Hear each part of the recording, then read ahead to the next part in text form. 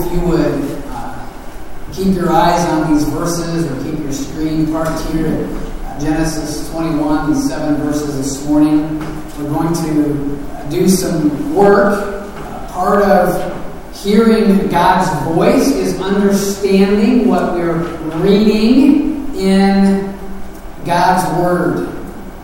Now, I am sure that I'm not the only person in the room who ever heard some sort of a threatening warning at home from my parents. Well, you had better get it together or else this is going to happen. And maybe bad memories are flooding your brain of your childhood disobedience. Perhaps your parents stepping in, mom or dad, or whoever was in charge at that point stepping in.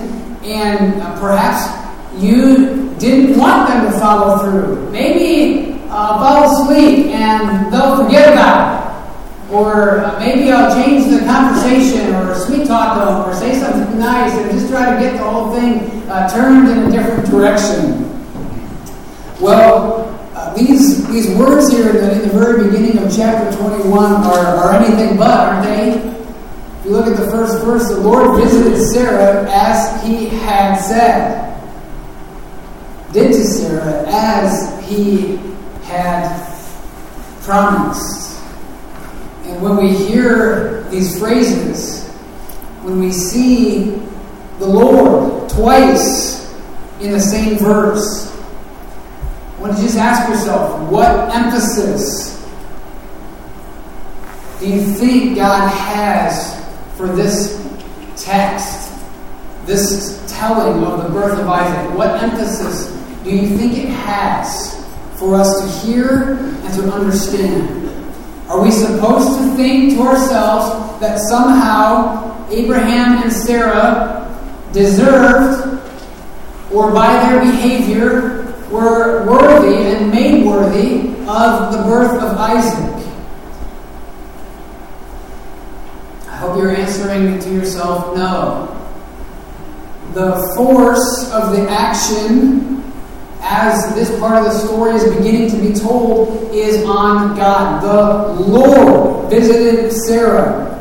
And then the Lord did to Sarah. And then in verse 2 we see that she conceived and bore Abraham a son.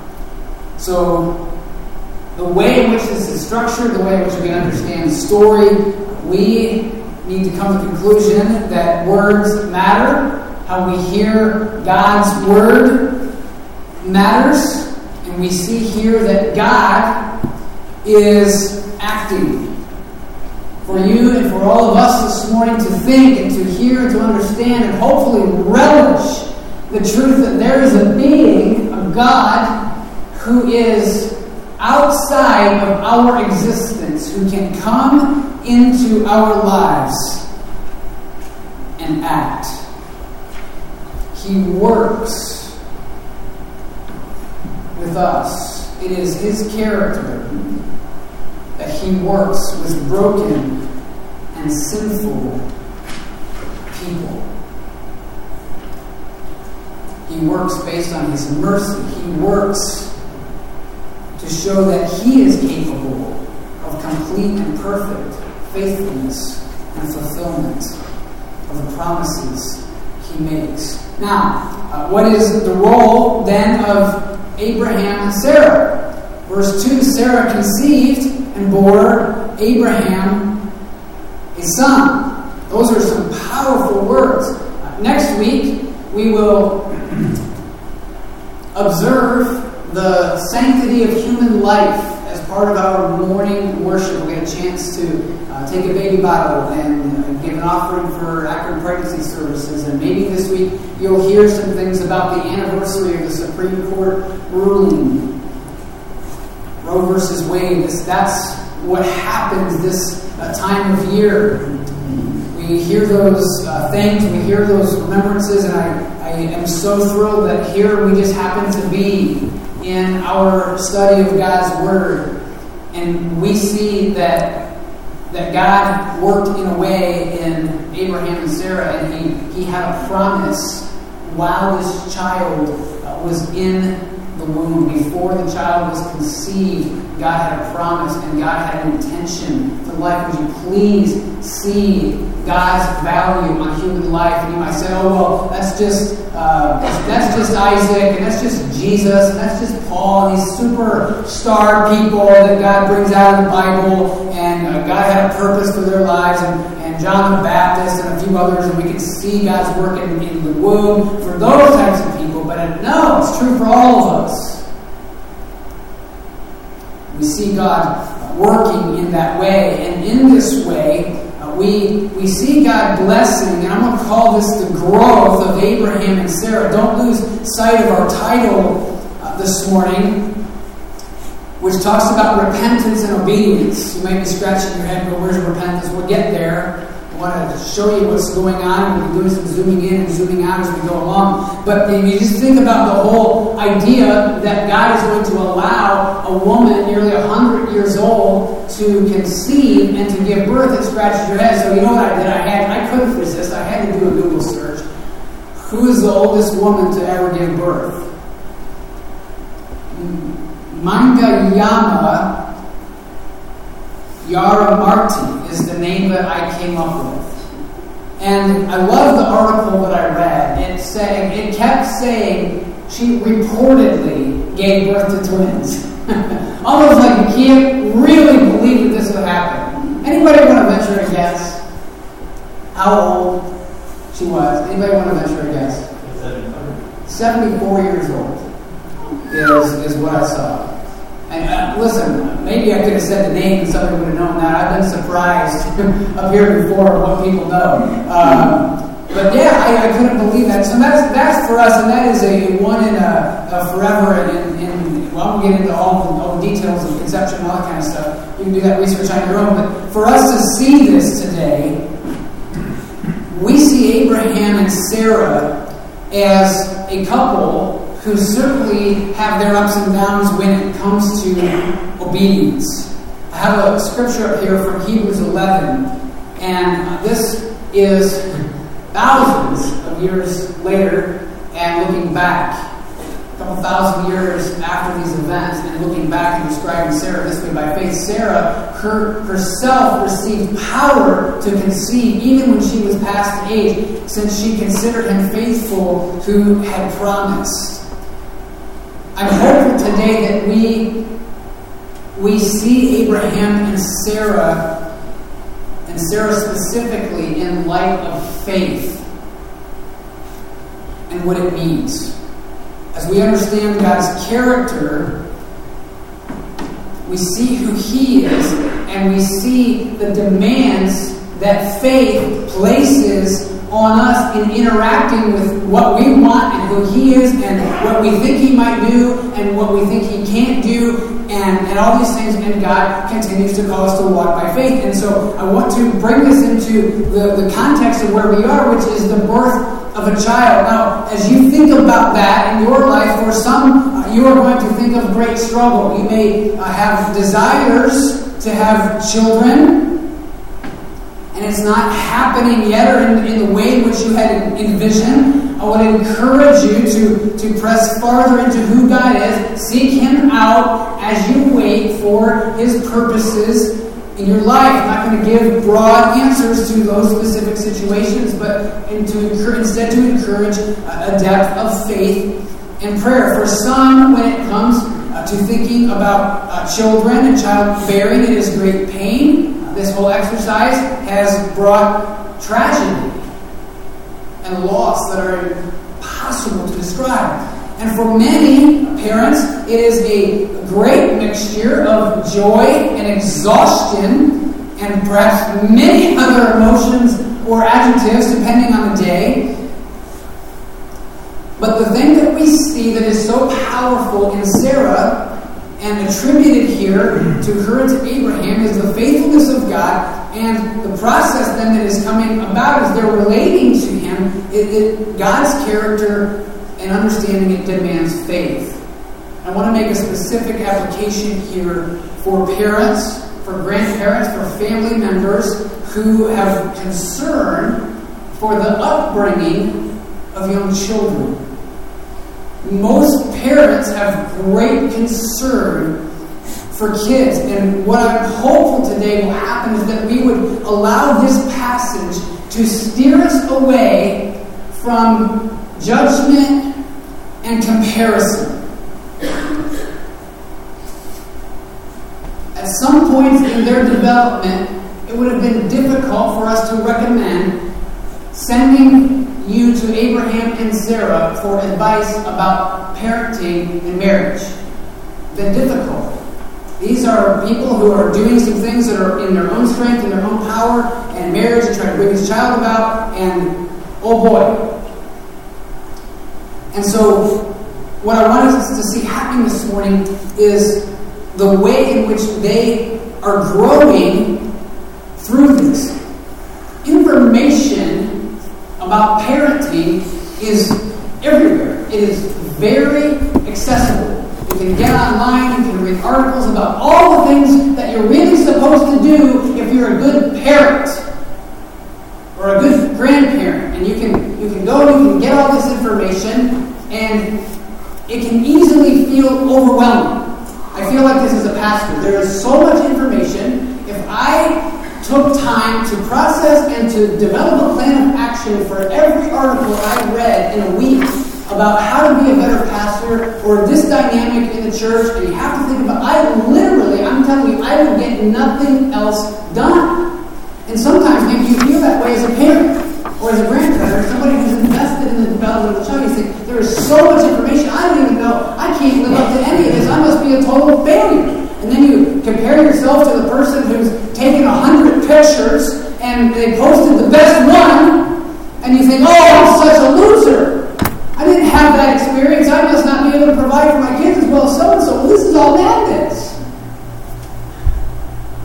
This is really sometimes the world that we live in, and it is so far removed from this simple provision that we see by God into the lives of Abraham and Sarah.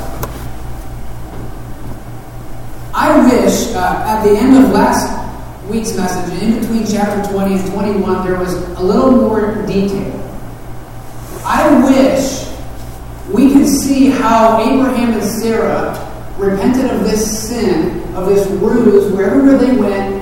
Sarah was Abraham's sister and not his wife, and in about 25 years we talked about they were doing this. And I kind of wish that we saw this interaction with God where God worked in their life to get this straight. I believe it happened. With all my heart, I believe it happened. I believe God had to uproot that sin from them in order for the birth of Isaac and that promise to be fulfilled. But we don't get that interaction. But we see that they're growing. We see that God is continuing to work in their lives. It is a blessing when there is repentance and when there is growth. And let me just submit maybe one thing I thought of for why we don't have more about their reaction is because this passage, and we're going to get more into the understanding of this passage is about the greatness of God. And sometimes when we focus on ourselves and how miserable we are, we can diminish the greatness of God. Sometimes the greatness of God is displayed and we repent, and the story isn't our repentance, the story is God's greatness. So consider that as just for what it's worth. Let's look at their alignment this morning with God. We see His character. We see Him working with them and willing to continue to work with them. Be encouraged by that. We've sung about that, heard about that this morning. Thoroughly throughout this service, we have seen what it is for God to work in people's lives who have great need. God works in their lives. They end up aligned with God at this point in the story in their obedience, and it is not because they have a spotless character. The broader context, as we know, is that up and down and sometimes all over the road, Abraham and Sarah have gone in obedience. If you're in English class and you read 12 to 22 and your English teacher said, give me some themes of this section, give me some themes of this development of the story, tell me a little bit about it, will you? One of the things you're going to see here is that these people have their high points and they have their low points. You might call it an inconsistent obedience. And so it's not because of their spotless character that they end up aligned from God. I hope that this is causing you to ask yourself some questions this morning. How do I get aligned with God?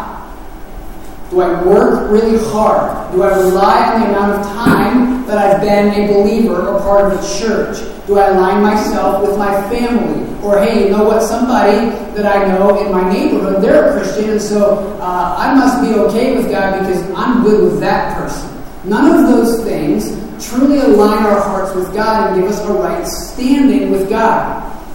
If you're a note taker, put down Genesis 15 and verse 6, and we see that Abraham's standing with God there is not based upon his works, it is based upon his faith.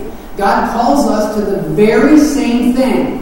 Any character that we have that is changing, growing, developing, any obedience that we desire to have, those desires are transferred to us when we repent and we say, God, I put my faith in Jesus Christ who died on the cross in my place. I surrender. I cannot make my salvation happen. I cannot get right with you on my own strength. I trust Jesus who made me right with you. That's the truth. And that stands opposed to the way a lot of people approach God. They figure, I'll be okay if I just do enough good things, better than so-and-so, better than enough people, and then I'll get to heaven when I die, and why should you let me in? And I'll have a pretty good record staying out, and I'll get in. Well, that's false. What we see in the story of Abraham in Genesis, and what we see in the New Testament is that any desires that are godly, any drive to obey, it should not come from ourselves to be in comparison to anybody else. It should come from God. Here's Philippians. Here's the New Testament. Let's fast forward again a couple thousand years into the New Testament and see if this lines up. These verses show that Paul says, I count everything as loss. Because of what? Because of Christ Jesus, my Lord. I've suffered the loss of all things. I count them as rubbish in order that I may gain Christ and be found in Him. And so what the story here is that Paul wants to be found in Christ. He's not attached to his achievements. He's not attached to material things. He's not attached to his background. He's not attached to his citizenship. He's not attached to any of that stuff. He wants his identity to be aligned with Christ. So what happens? He doesn't have a righteousness. He doesn't have a standing with God that's his own. It doesn't come from obeying the law. It comes through faith in Christ.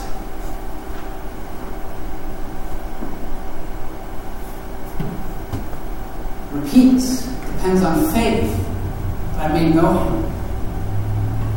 His character, it comes from outside of us. And so when we see Abraham and Sarah aligned with God in these verses in obedience and God blessing them and providing for them a son in their old age, we can't look at how great they are. We have to look at how great their faith in God is. We have to look at how great God is and how He draws them in faith.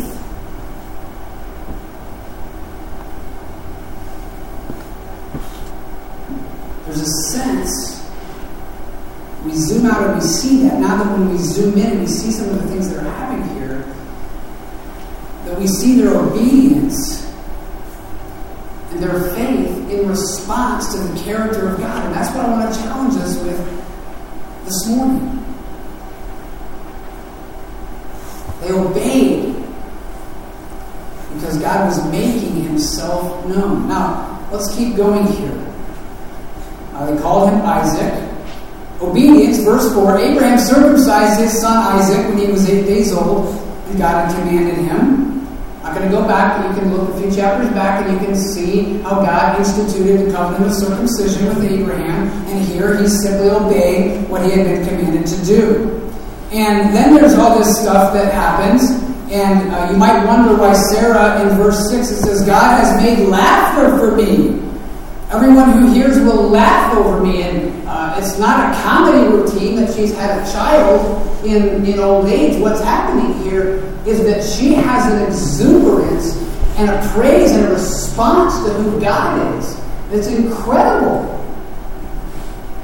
This is a view as we zoom into this where Abraham and Sarah are really walking well in their faith with God. And He's working, and He's providing, and they're doing the things, and they're giving Him the glory. And so her obedience here is to say, this is joy and praise. Last week it was, can you believe they did this? And here it is, we're joining them. Verse 7, who would have said to Abraham and Sarah that Sarah would nurse children, yet have borne the son in old age? It's almost like there's other people who are doing this. So think about the theme, think about English class. What is going on? So this type of literature is a story. Now, wow, Kevin, that's brilliant. Thank you. Well, it is compared to different types of literature that we find in the Bible.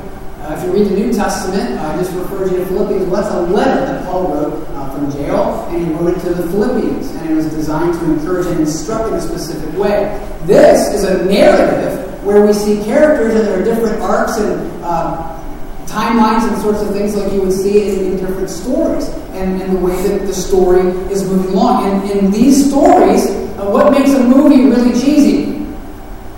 Right? Sometimes a movie gets really cheesy when the people who made it are kind of stumbling over themselves to make sure you get the point. They won't just pull back on the information and let the plot speak for itself, will they?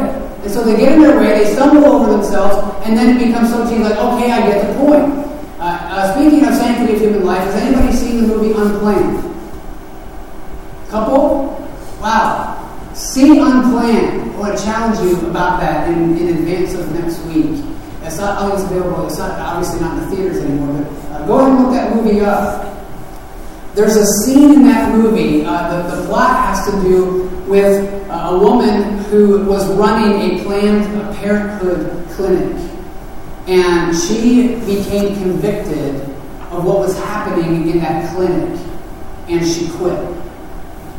And the movie tells some of the story of how this all came about. And I won't ruin the whole thing for you, but one of the scenes is that she, as this director, she is pregnant. And one day, after the clinic closes, at the clinic, her co-workers bring out gifts and balloons and stuff, and they're having this baby shower for her at the Planned Parenthood clinic. Now, I'm a viewer.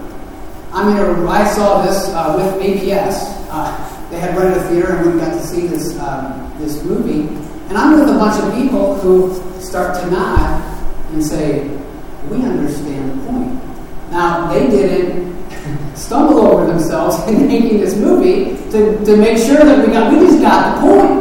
And sometimes stories are told that way, so we get the point. You may wonder why there's not more detail in some of this narrative about Abraham and Sarah. Sometimes I wish there was, and I can't wait to get to heaven and find out some of the things that we don't know. I can't wait for that. But this is what we have, and I'm not suggesting to you that it's insufficient. It's enough for us to get the point. They knew who God was. The first verse of this chapter showed that the Lord had visited. He had visited them. From the way back in chapter 12, when God just burst onto the scene in Abraham's life and said, "Hey, up, you move, now." He went. And God had visited them. He had been close to them. They had seen him. And so others are going to hear about this. Everyone who hears will laugh over me. Well, I hope that we're relating to God in such a way. Here's John 4, and there's this amazing character in the Gospels. She's the Samaritan woman at the well, and Jesus tells her all this stuff about her life and her sin and some of the things that are going on. And instead of being real harsh with her, he has mercy on her, and she gets so excited that she's met God in the flesh. And what does she do? Well, they believe, these people in the town believe because of what she did. She had a testimony. She went and told him. She said, "He told me all that I ever did." And so the Samaritans come and want to do this. And so this is that spirit in which they know him and they're responding to him. We see this beautiful obedience. We see God's provision. We see the circumcision. We see the joy and the praise. And we see this moment of fellowship, all because of God's character. The point that we need to see. And so if you're in a spot of obedience, enjoy that spot of obedience. If you're growing, if you can look in your life and say, hey, 10 years ago, I wasn't in the spot I was in. God has helped me to overcome these things in the last 10 years or 5 years. Rejoice. Worship the Lord. Give Him the praise. Laugh at how silly you used to be. Or selfish. And see what God has done. Say, yes, thank you, Lord. I was so foolish, and He's given me wisdom, and I'm living truly in different ways because the Holy Spirit's changing me. We'll close today. This will lead us into our communion time. We'll feel that tension of obedience. Obedience never for the sake of obedience. It's for the sake of drawing us closer to God because of His character. Responding to Christ, responding to the provision for our salvation. Just as Abraham and Sarah respond to God's provision in their life, our obedience, we would do that. I feel this tension this morning singing about my sins, they are many, and His mercy is more.